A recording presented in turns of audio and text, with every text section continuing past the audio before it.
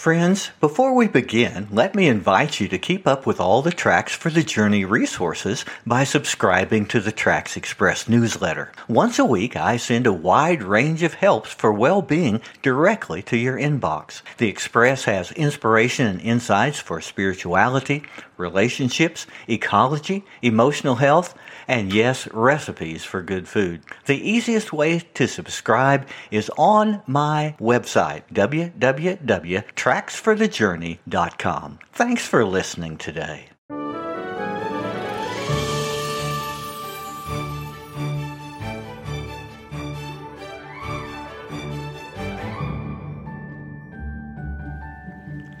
I vividly remember visiting my dad's new office in 1976. He had started a new company in the insulation supply and construction field in Joplin, Missouri. The building was a pleasant change from the huge 60-year-old tin-sided warehouse of his previous location. On the wall behind his desk in the new office was a large picture of Earth called the Blue Marble. You've seen this photo, taken in 1972 by the crew of Apollo 17 spacecraft as it sped toward a landing on the moon. The Earth glows blue and white, suspended in the blackness of space like a shining globe of life in the universe. The photo became the image of a global environmental movement that has revolutionized our understanding and our action about the unique and fragile planet on which we live. Now, 45 years later, the Blue Marble is in crisis.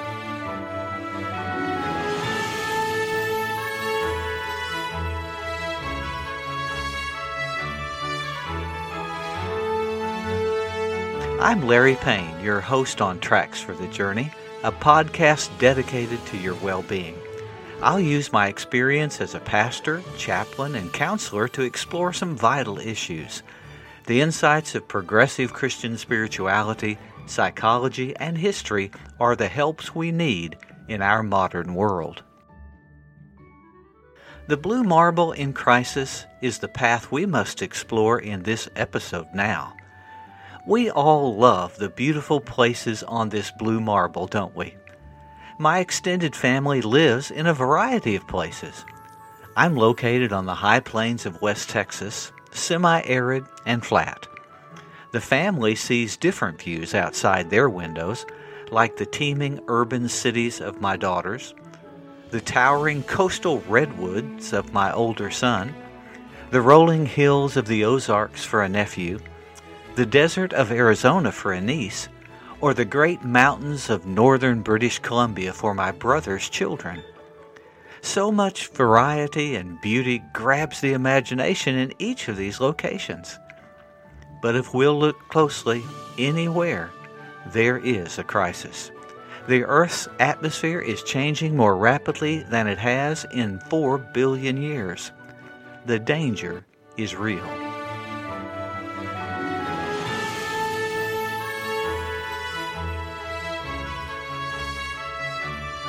Is there really a crisis? Some have denied the reality of climate change. Do you remember the scorn that Vice President Al Gore faced in 2006 when he released the movie An Inconvenient Truth? He was labeled a tree hugger. More recently, the Trump administration has promoted many leaders who reject any science about human-caused change. Trump led the U.S. to be the only nation out of 196 signees to leave the Paris Agreement, forging international cooperation in challenging these dangerous trends. In the past 4 years, more than 100 environmental regulations or policies which promoted conservation have been reversed or canceled. But the truth of this crisis cannot be ignored. The facts are even more alarming now than they were in 2006 when that movie came out. The most important measure of it is called the global average temperature. Scientists compare the current readings with a baseline from the years 1850 to 1900. Since then, the global average temperature has risen about 2.5 degrees Fahrenheit. Most serious is the rapid acceleration of this increase. 9 of the warmest years on record have occurred in the past 10 years. Researchers now believe the process of warming is feeding on itself, meaning this surge in warmth will bring an even greater surge in the years to come. Is this a natural process? No.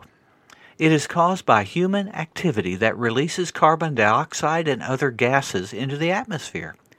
This conclusion is actually one of the most widely held facts in all of science, supported by thousands of research efforts in every field. As Americans, the fact is that we are the worst polluters on the planet. The U.S. has 63 of the world's top 100 polluting cities. And it's not just the cities emitting carbon dioxide from cars and factories. Farming contributes too, with an even more potent gas called nitrous oxide. This gas is 300% worse than carbon dioxide. It's released when fertilizers are applied to increase the yield of crops. And this work and application has increased dramatically in the past few years.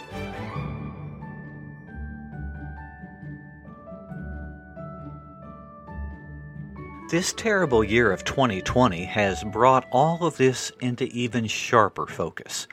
Ask the battered communities of the Gulf Coast, who have seen more hurricanes this year than any other in history. Ask the fire-ravaged communities of the American West, who have lost millions of acres and thousands of homes to the worst fires in history. Ask the drought-stricken farmers of the Midwest with the highest temperatures and lowest rainfalls in decades. In the U.S., 7 of the past 10 years have witnessed more than $10 billion type disasters, which is nearly double the 40-year average. Going further afield, Australia had the worst bushfire season ever, killing more than 1 billion animals. In Bangladesh, more than a third of the nation was flooded during the monsoon season. Deadly droughts in northeastern Africa have millions without adequate food today. In the next 50 years, estimates are more than 1 billion people will be forced to radical change because of environmental damage. I could also add a personal story to this litany of disasters. A few weeks ago, a terrible wildfire burned through the coastal forests south of San Francisco, in a state park that had not seen fire in over a century. My older son and his family were forced to evacuate their home as the fire raged. A friend loaned them an RV as a temporary shelter for the family. We monitored the progress of the fire with satellite imagery and the feeds on social media, seeing every hour the blaze was moving toward their neighborhood. When a news video showed firefighters working just a half mile from their house, we prepared for the worst. After an anxious night, however, came good news. The heroic efforts of hundreds had saved their house and the little town of Boulder Creek. 3 weeks later, my son and his family returned to clean up the damage. Across California and the Mountain West, though, thousands were not so fortunate to escape the worst fire disaster in history. We can only imagine the emotional trauma that has been inflicted on millions of people by all of these climate-driven disasters. Psychologists predict the lingering effects will bring increased anxiety, depression, domestic abuse, and even suicides as victims struggle to overcome the devastating changes. As a partial result of climate change, life has changed forever for these global neighbors.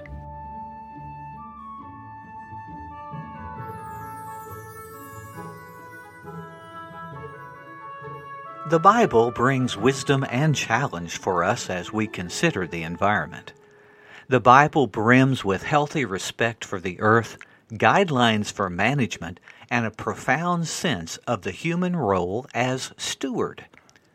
Adam's task of tending the Garden of Eden, the goal of the Jubilee year to let the land lie fallow every 50th year as a part of a Levitical law, and the condemnation of greed by Jesus are a few examples of this requirement. The psalmist sang, "The earth is the Lord's and everything in it." Humans are not owners to use and abuse the planet as we will. We're charged to work as stewards for God and God's kingdom. David Gushee and Glenn Stassen, in their book Kingdom Ethics, brings this point home as they write, "Caring for God's creation is a responsibility that belongs to all human beings. Christians, as trailblazers for God's kingdom, should lead the way." Perhaps the most important and detailed Christian document on the environment in recent years was issued by Pope Francis in 2015. It is a direct, comprehensive, and prophetic call to action. He calls to our responsibility, saying, "A fragile world entrusted by God to human care challenges us to devise intelligent ways of directing, developing, and limiting our power. The entire material universe speaks of God's love, His boundless affection for us. Soil, water, mountains, everything is, as it were, a caress of God." The year 2021 must be the year of environmental action to make progress on these divine directives. Time magazine ran a cover story in the July 2020 issue entitled "Our Last Chance, the Defining Year for the Planet." Scientists are clear that the failure to reduce the output of toxic gases will drastically reshape our world in the next 50 years. We must be taking action now.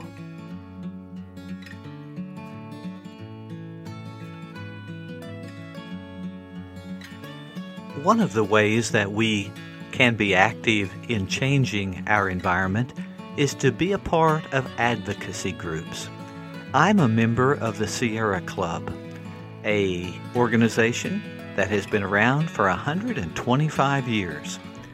The organization is dedicated to making an impact in this world in which we live. They're working to advance climate solutions towards clean air, clean water, and a healthy environment. Today, I'm a part of more than 3.5 million people participating in this club. There are many local chapters. Wherever you are, you can find one and become an advocate for environmental responsibility. I think the Sierra Club is worth your time, effort, and money. They have a voice loud enough to influence corporate leaders, politicians, and other decision makers. It's time to take action.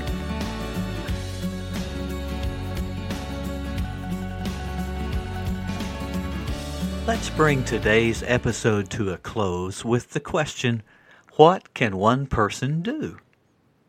Well, the fact is, you can make a difference. Perhaps it was the voice of a teenager, one single teenager, that speaks the loudest. Few of us can capture international headlines like the Swedish climate activist Greta Thunberg, Nobel Prize nominee, and one of Time magazine's 100 most influential people. She has mobilized millions of students for environmental change. She lays out the challenge in these words: "The emergency is an existential one, based completely on science. Nature doesn't bargain, and you cannot compromise with the laws of physics. Either we accept and understand the reality as it is, or we don't. Either we go on as a civilization, or we don't. Doing our best is no longer enough. We must now do the seemingly impossible, and that is up to you and me. No one will do it for us." This young activist has put in plain language the challenge that you and I face. So what can we do? Well, here's some ideas. First, take personal action. Learn about the reality of this threat. Turn down your thermostat. Lower your driving mileage and maximize your car efficiency. Recycle and repurpose the things that you use. Buy less beef. Support organic produce. Use shared transportation.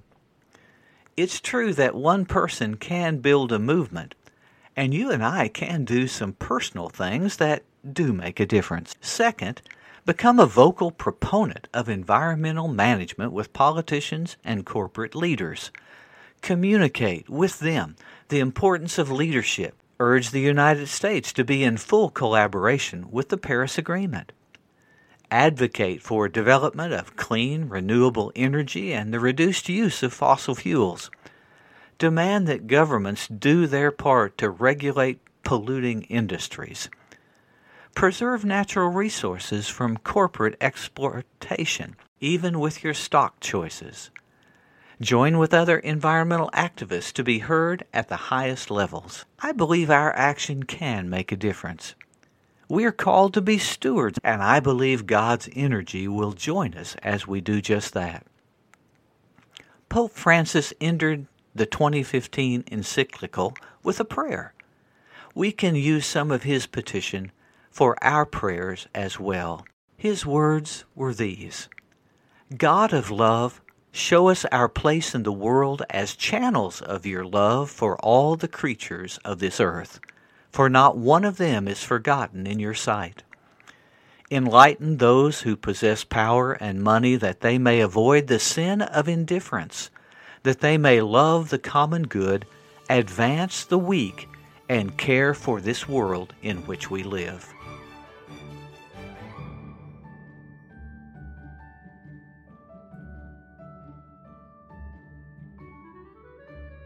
Thank you for joining me for this episode of Tracks for the Journey. I'm Larry Payne, your host. I invite you to continue to join me as we investigate further topics during this exciting season. You can participate by going to the Tracks for the Journey Facebook page. There you can find links to the website and find all of the episodes. You can also find transcripts for each of the episodes if you would be interested in reading through them. I would invite you to also email me at trackspodcast@mail.com. Tracks for the Journey is recorded at the Bright Star Studio. All rights reserved. Original music by Jan Bjork through Epidemic Music. Scripture is from the New International Version. Keep tracking on the path to well-being.